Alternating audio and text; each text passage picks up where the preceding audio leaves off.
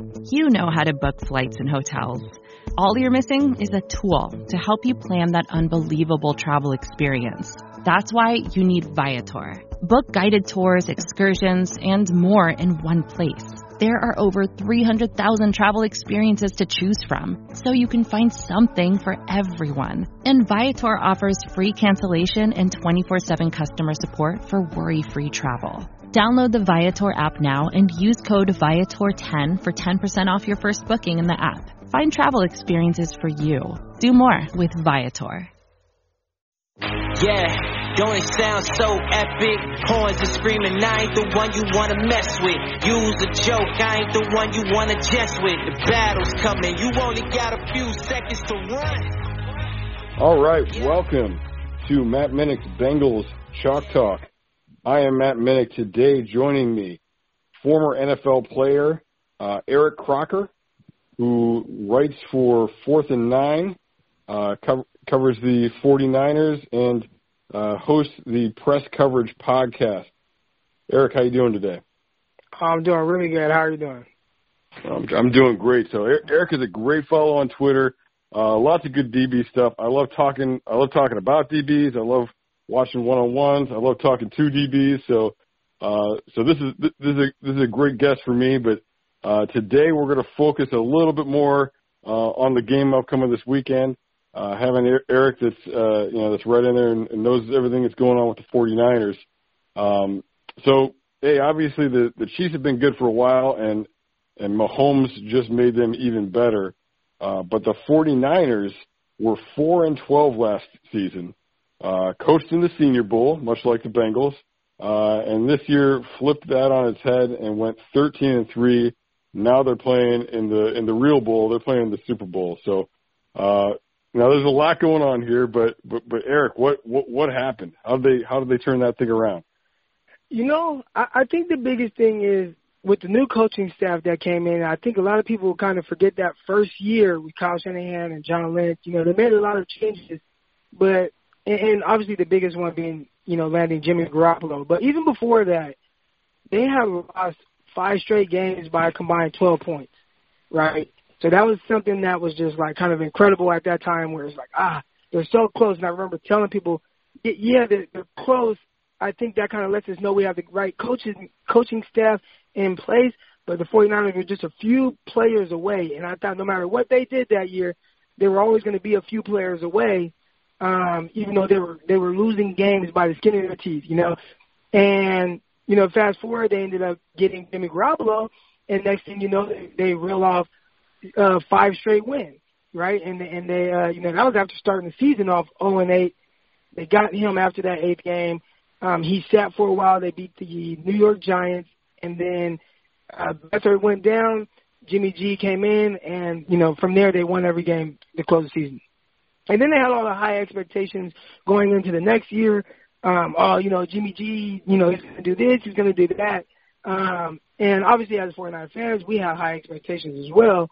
But, you know, it didn't start off, you know, like we would have expected. You know, you had week 1, they had the big road loss to the Minnesota Vikings, which, you know, they were pretty good at home. They're still pretty good at home.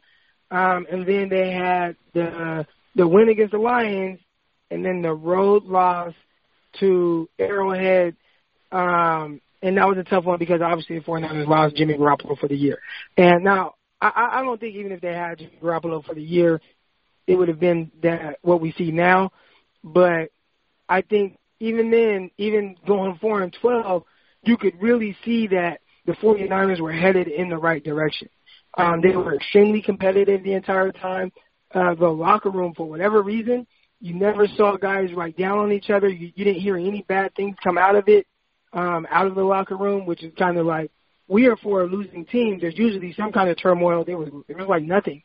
Everybody was in good spirits somehow and really looking forward to what was going to, you know, be next. And then I almost felt like Jimmy Garoppolo kind of sacrificed his knee for the betterment of the team because, you know, only winning 4 games, that ended up landing the 49ers top picks in the first and second rounds, which they used to get Nick Bosa, who I think is about to be or is the defensive rookie of the year, and obviously Deebo Samuel, who played a big part in the team's success this year as well. So that's how it got to the point where they are now.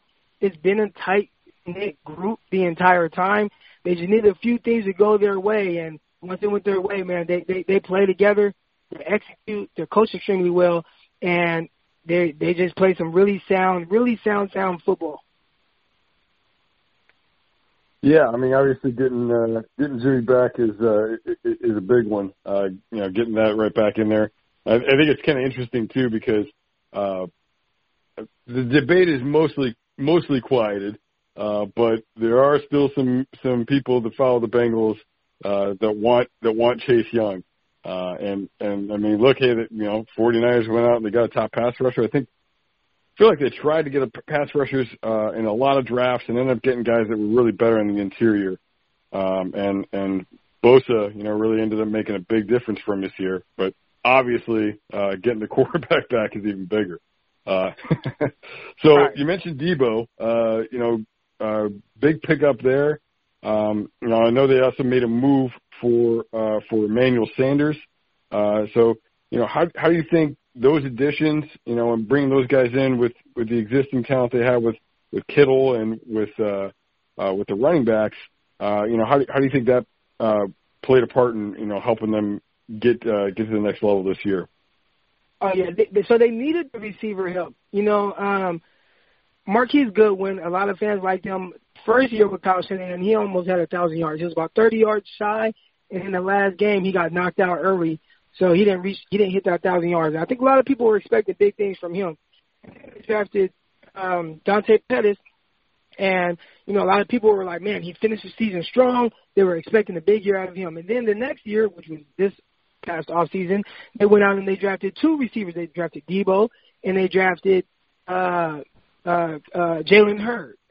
And you could kind of see right away, even throughout camp. I'm there, on the sidelines during training camp.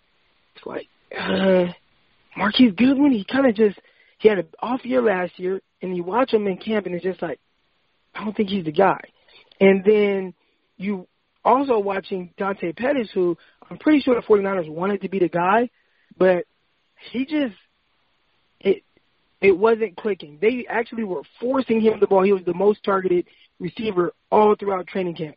And he just wouldn't come through. The actual receiver who was probably I would say, who looked the best, out of all the guys they had throughout training camp was Trent Taylor. But leading into the first preseason game, you find out he fractured his foot. He ended up missing the entire year. So they had to do something. You have a really young core. You have Pettis, who's, for whatever reason, isn't coming through. Goodwin had his issues with injuries and stuff. You have Deebo Samuel. He's a rookie. He didn't even really know the playbook, and he's admitted that he didn't think he would ever get the playbook because it was so difficult. And it's like, well, what do you do? So they started off the season really hot, as we saw, and you're heading towards the trade deadline. And I actually wrote about it where it was like, hey, they need to get a guy in here, and they need to get a guy now because the 49ers started the season off really hot, and they didn't really need an explosive passing game. But you could see at some point you might need that. You might need it. They didn't need it yet, but you might need it. And they did what I was hoping. They went ahead. They traded for a receiver. I thought it might have been A.J. Green, but I know the Bengals kind of still pat on that. They weren't going to trade him. But they landed Emmanuel Sanders. And right away, you could see the impact that he was going to have. And that was right around the time where even Deebo Samuel started turning that page and really understanding the playbook and the why. They started using him in a variety of ways. And the receiving core, obviously with George Kittle, just started taking off from there. Yeah, Kittle, too, what really sets him apart from other tight ends is his ability to block. And it's interesting in that offense, you've got Kittle, who can do so many things, and you've got Juszczyk that can do so many things. What impact do you think Juszczyk has on this offense and being that kind of X factor, moving piece kind of guy? What's he doing to contribute to this run? Well, he kind of leads the whole thing. He's one of the key pieces. A lot of what the 49ers want to do is all window dressing. They shift guys, they move guys, they make a lot of things look the same, but it's something different. And Juszczyk is a big part of that. You know, how he kind of runs and he'll start this way and come back that way. Then it's like, oh, you think you're blocking because you've seen it. And then all of a sudden, no, he slips out and he catches a ball and he's had some explosive plays. And there's a lot of things that Kyle Shanahan, he'll kind of throw out there from time to time and show you something that, like, damn, I haven't seen him do this. Or I know I coached with this guy, Desmond Bishop. Desmond Bishop played a bunch of years in the NFL. We coached high school football together here in Stockton, California. And one thing that he was telling me, and, you know, he's a Super Bowl champion, he said, man, once he sees something once, if you give him that same look again, he's going to shoot. And I think that's the thought process of a lot of linebackers. So they'll see Juszczyk and, oh, I've seen this before. And then the next thing you know is not what you thought you saw. And it's either Juszczyk who just made the look the same. So now it's George Kittle or Deebo Samuel or somebody else that's benefiting off of the play fake. But a lot of what the 49ers do offensively and how it looks, sometimes how it looks similar and all that they're asked of Juszczyk to do, a lot of it plays off of him. I mean, this dude lined up in the slot and ran a go route on the Seahawks and caught like a 45-yard pass. So now he's so instrumental to what the 49ers do in the run game and in the passing game. So, you know, you're talking quite a bit about scheme. Kyle Shanahan coming over had a ridiculous season as offensive coordinator with the Atlanta Falcons on their Super Bowl run. You know, and really it doesn't get enough talk about how that was peak Matt Ryan. You know, for all the talent, all the potential that guy has, and he has never really been on the same level as he was, you know, when he was paired up with Kyle Shanahan. What do you think Shanahan brought from that experience with the Falcons and that Super Bowl experience? And what do you think, you know, maybe he's learned and kind of changed since he's been a head coach now? And, you know, the biggest thing I've seen with Kyle Shanahan is he adapts to the talent that he has on his team. And as long as he has good players, and, you know, those good players might be different, right? You have Julio Jones, elite, maybe the best receiver in the NFL. We don't have that. But, hey, we have an elite tight end. So now he's kind of tailored the offense more to fit a guy, you know, George Kittle's skill set. And then just kind of play off of that and do a lot of things off of that. So I think like one of the biggest things I've seen with him is, and you would think that more coaches would be like this, but he plays to the talent of his team to the highest of levels, right? We saw him with RG3, and, you know, RG3 won Offensive Rookie of the Year, you know, went to the playoffs, and obviously we've seen since then he hasn't been the same. And then you saw him with Matt Ryan and those guys, and it was more of an explosive passing game and a little bit more high volume, right, to the point where Matt Ryan won league MVP. And then now you have him with Jimmy Garoppolo, who might be a little bit more of a system quarterback than even maybe so like Matt Ryan. But he even has, for all the, you know, criticism that Garoppolo takes, top 5 in most categories that matter in football. So he executes the system to a T. And it is just it's Kyle Shanahan and how he puts guys in position to win.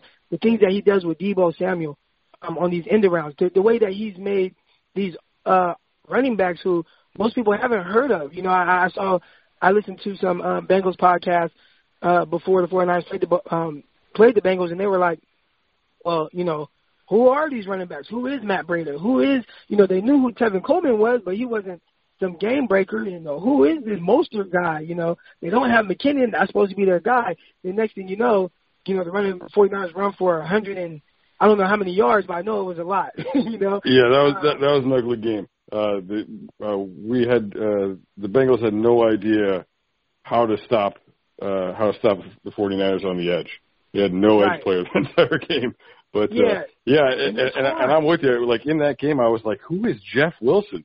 I mean, that sounds like Madden like automatically generating a name. Right. It's difficult because they throw so many different things at you, man. I think as a defense, you have to be, if you're playing the 49ers, I think the number one thing is just be super disciplined. You have to be so disciplined. And, the crazy thing is with how well ran the 49ers offense was throughout this entire year for the most part. the number 2 scoring offense in the league, the number 4 total offense in the league. They're not talked about. The offense isn't talked about like that with the likes of Kansas City Chiefs, who, you look at all the numbers, they're behind the 49ers. But people talk about, hey, how are the 49ers going to stop the Chiefs? You never hear the question, how are the Chiefs going to stop this 49ers offense that's so multiple? Yeah, absolutely. And it's interesting, too, because you can see how the 49ers are going to stop them. Their defensive backs have really stepped up this year, and that D-line, with Bosa being that last piece, it really seems like everybody's come to life. So, to me, that's what if we're going to see a 49ers win, we're seeing a lot of pressure. We're seeing them contain and sack Patrick Mahomes. We're probably seeing a lot of holding calls on them, and maybe some defensive pass interferences on the 49ers here and there. But I mean, you can see a path for that. Whereas the matchup on the other side, that's going to be a little bit rougher. Kansas City's defense, not the best, and definitely the way kind of complementary football works with the speed of their offense. It doesn't help them out at all either. But it's going to be interesting. Right. The Chiefs defense has been really good down the stretch. I think I saw something that down the stretch of the season they only allow like 17 points per game, which is like tops in the league. I think the thing when defending the 49ers is they're just so multiple with what they do. And the passing game, I know everybody thinks of the Niners as a running team. They run to set up the pass. The only thing is if you can't stop the run, then they continue to do that, and then they really turn into like just a running team. But they run, and a lot of things that the 49ers want to do, they just want to run the ball to set up the pass and have those explosive plays. And Jimmy Garoppolo completed a high percentage, I think the highest percentage in the league of deep ball passes. Now, he doesn't throw a ton. They pick and choose when they want to do it.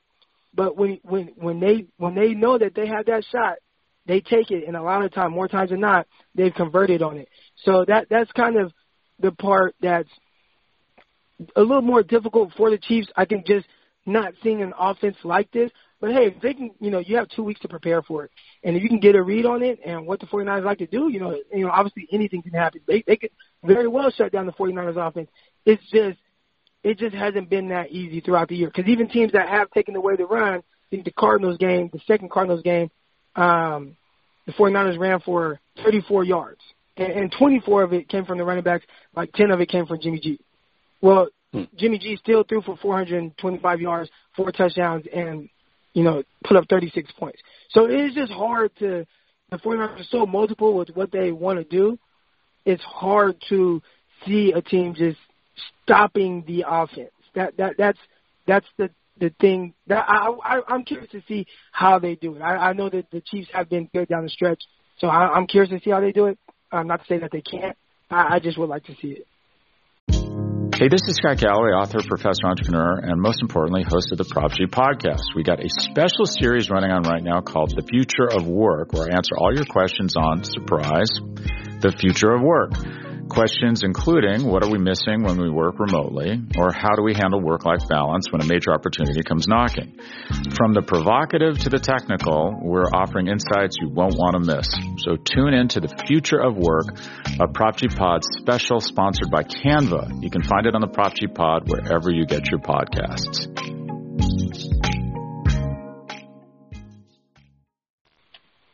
Yeah, and the 49ers have had some games where, if you're doing stat sheet scouting and, just looking at the stats and trying to see how those games went, where Jimmy Garoppolo didn't appear to be doing much, but, like you said, he didn't have to. I used to coach with a guy that would say, don't get bored with success. And I think that's the problem that a lot of offensive coordinators have, is that, maybe they're gaining 4 yards a run, but they want to do something exciting. They want to put the ball in the air. They want to light it up, and that's not a problem that Shanahan has. Shanahan realizes, hey, this is working. We're going to stick with it. Rest that arm today because we don't need it. So definitely, definitely the way to be there. the Packers game, that was really incredible.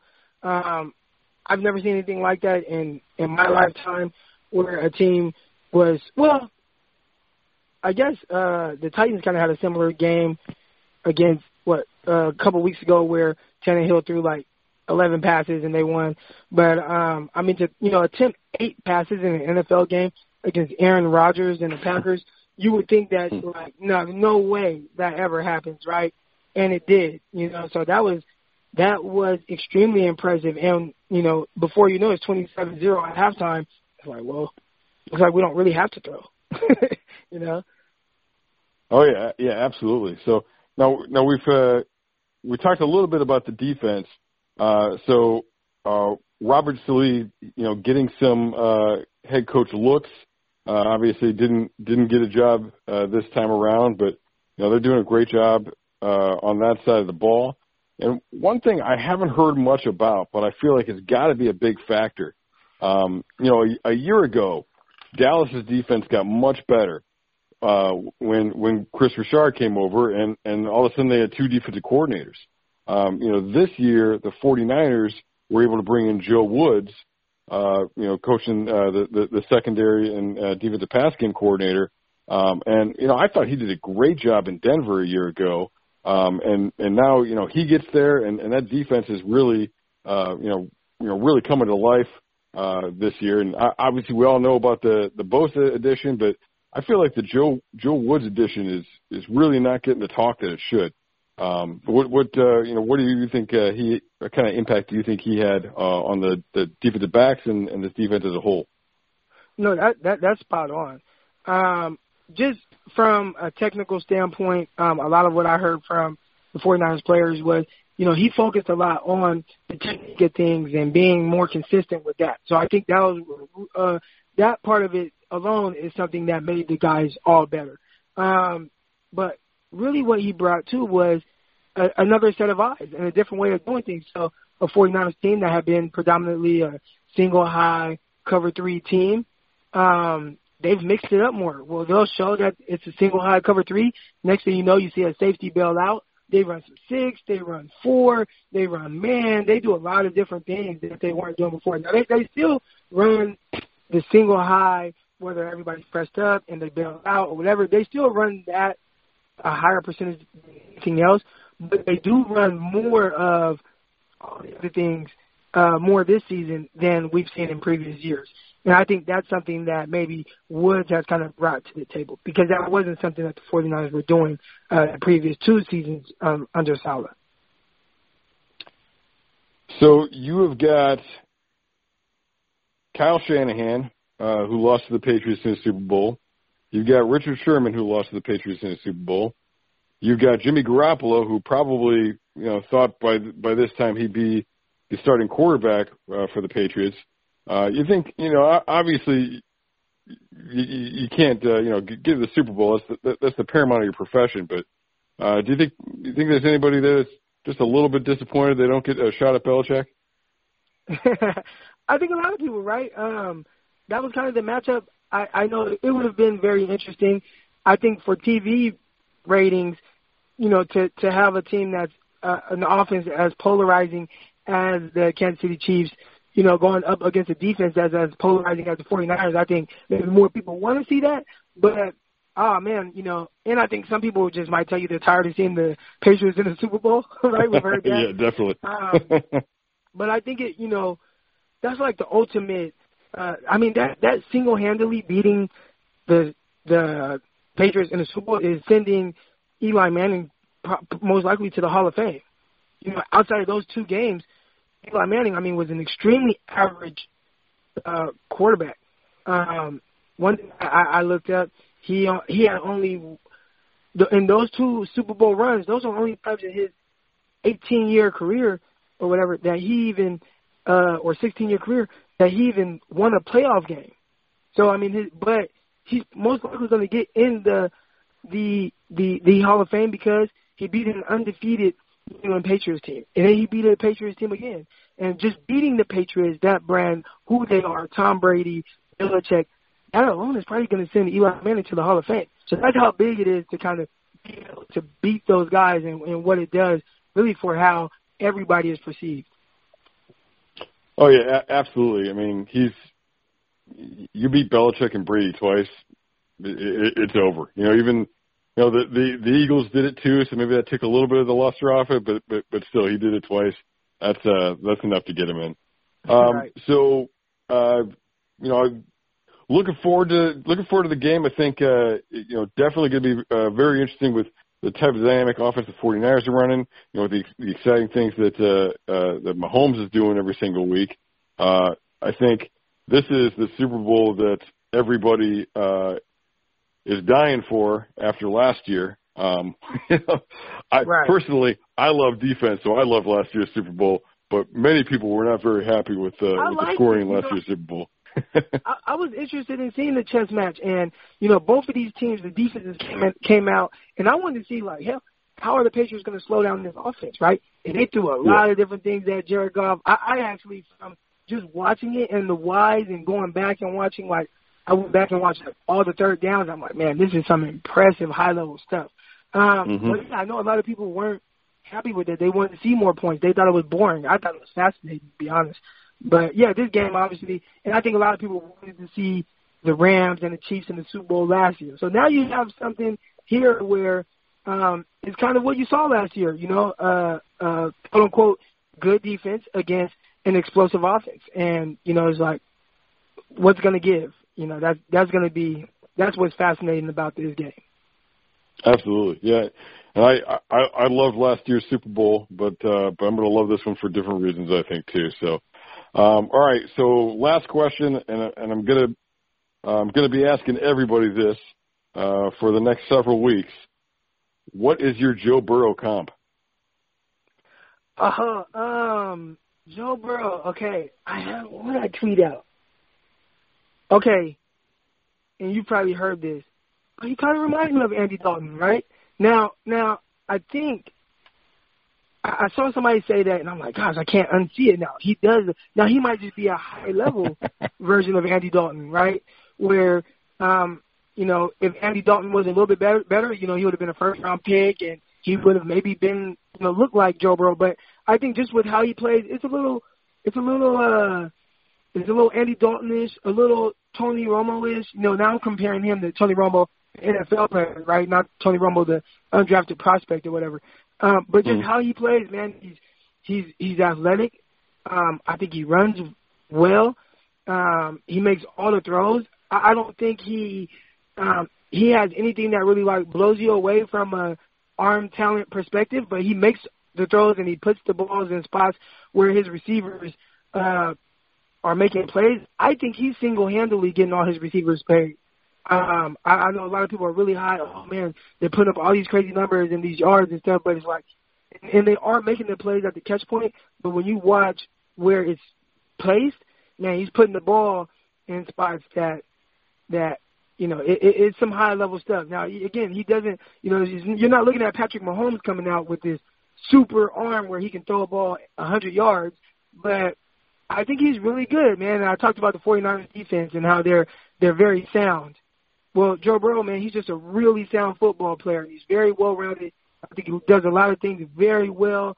It reminds me a little bit of Andy Dalton coming out. I was really high on Andy Dalton. I thought Andy Dalton was really good. He was athletic. He was running around, good enough arm. I think Burrow is that, but just better as a prospect. All right, I got you. Some people are going to yell right away when they hear the word Dalton, but I'm with you with the explanation. Hopefully they kept listening. He can be better, so. I think that's one thing that we kind of get in trouble with prospects is like, yeah, he might remind me of this guy. He can be a higher level of that guy, right? Jimmy Garoppolo, he reminds me of Tom Brady. Tom Brady's just a higher level version of it, right? So you can look like somebody or remind or have the same kind of comp without saying that's exactly who the guy is going to be. Athletes, I always tell people, man, they're athletes are athletes because, and they're where they are because they prove people wrong a lot. So, he reminds me of Andy Dalton, just a higher level version. And I think he's somebody, sounds like he takes pride in being from that area, being from Ohio. And, it sounds like he loved to play for the Bengals. I real quick before I get off, I heard Carson Palmer on a podcast. It's a John Middlecoff podcast earlier this season. And he was talking about how agents were telling him, we don't want you to go to the Cincinnati Bengals. That's a terrible spot for you from an organizational standpoint. They didn't think that was a good spot for him, and they were trying to figure out ways to where he would do kind of what we saw Eli Manning do a couple of years after that, where he's just like, I'm not playing for that team. That's what agents wanted Palmer to do. And Palmer was like, no, I'll change it around. And he said when he got to the Bengals, he quickly realized what everybody was talking about. So, I don't think you're going to have to deal with that with Joe Burrow. It sounds like he's proud to be from that area and would love to play for you guys. But that is kind of out there that maybe it's the way that the Bengals are being ran. Even though they went to the playoffs a bunch of years, they just haven't won. But why haven't they won? What are they not doing that other teams are doing to get over the hump? Whether it's a trade or being aggressive, that's one thing with Kyle Shanahan and John Lynch. They've been extremely aggressive with acquiring talent to put the best product on the field that they can. Are the Bengals willing to do that? And I can't think of a time where I've seen them really make those aggressive moves, whether in free agency or via trade. Yeah, and I think that really something that gets forgotten is that the Bengals were bad for years. The whole 90s was a wash. And when Marvin Lewis came in, he got Mike Brown to do more. He got ownership to do more for them. Marvin Lewis had a lot of success in the NFL. He was good with the Bengals for a lot of years. Again, didn't get the playoff win ever. Didn't take that next step, but he took a team that was drafted in the top 5 like every year, and made them competitive. And hopefully Taylor's a young guy, and maybe that's a stereotype that you look at it that way, but hopefully Zach Taylor is having that kind of influence, and he's pushing management to do some things, and that he can take that next step to get them over that hump. So, I think that's the thing. I'm sorry. Why didn't they pull the trigger on a trade for AJ Green? Because I thought John Ross was playing extremely well early on until his injury. Tyler Boyd, I really like him and what he brings to your guys' team. And it's like, well, if AJ Green's not going to play this year, maybe they couldn't trade him, but it sounded like they weren't even interested in trading him. And now you have an older guy that now he really has no value. And he did end up playing, so maybe that's why they didn't trade him.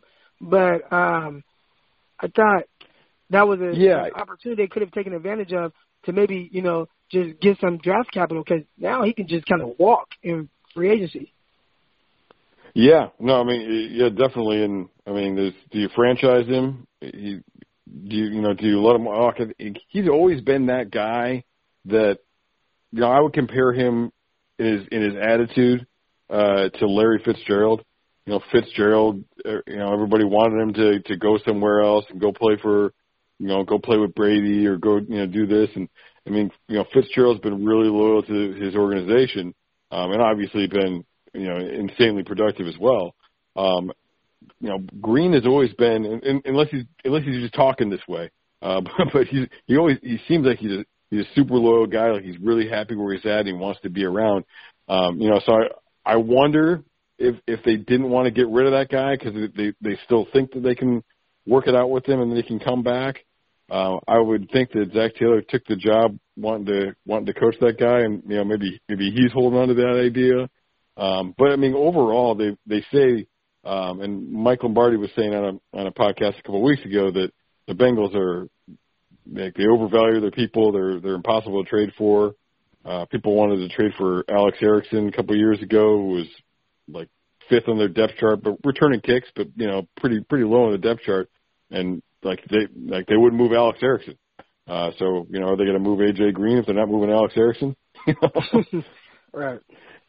And Alex Erickson's a guy. I don't know if he makes this roster next year if they had a guy or two. So right. But we'll have to see. Again, hopefully some things change and management gets a little bit of push from the coaching staff. So, all right. So, what where can everybody follow you and look for your work at? Yeah, man. I'm on Twitter at Eric_Crocker. So it's Eric ERIC_Crocker CROCKER. And I tweet out a lot of my thoughts. I'm really just a football guy, right? I have people like, you're part of the media. You're like, kind of, but not really. I'm not a media person. I mean, I kind of weasel my way in and, got some credentials for some 49er games, but I'm just a regular football head, man. I just love talking football. I'm really, obsessed. I'm like obsessed with football. It's been a part of my life as long as I can remember. And yeah, I tweet out my thoughts, man. And sometimes they don't align with what other people want, and then they say stuff to me, and I say stuff back. And they're like, you can't say that to me. Yes, I can. I'm just a regular person, and I just happen to play some football. And, I'm just on Twitter, man, like, oh, baby, you have these crazy takes. Like, you have a blue check. They should remove it. Like, well, I only have a blue check because I was in the NFL. Like, but I'm just like you and I. I mean, we're the same. We're just both people. So, yeah. But you guys follow me on Twitter at Eric_Crocker. And, I definitely interact with everybody on there. Yeah, I'm with you. It's like people say, "Oh, you're a journalist," and I'm like, "No, I like watching film." Right. I don't have sources. I'm not making predictions out here. I'm just telling you what happens on film. So I just speak the language. I'm translating. So, right. But all right. Well, I do appreciate you joining me.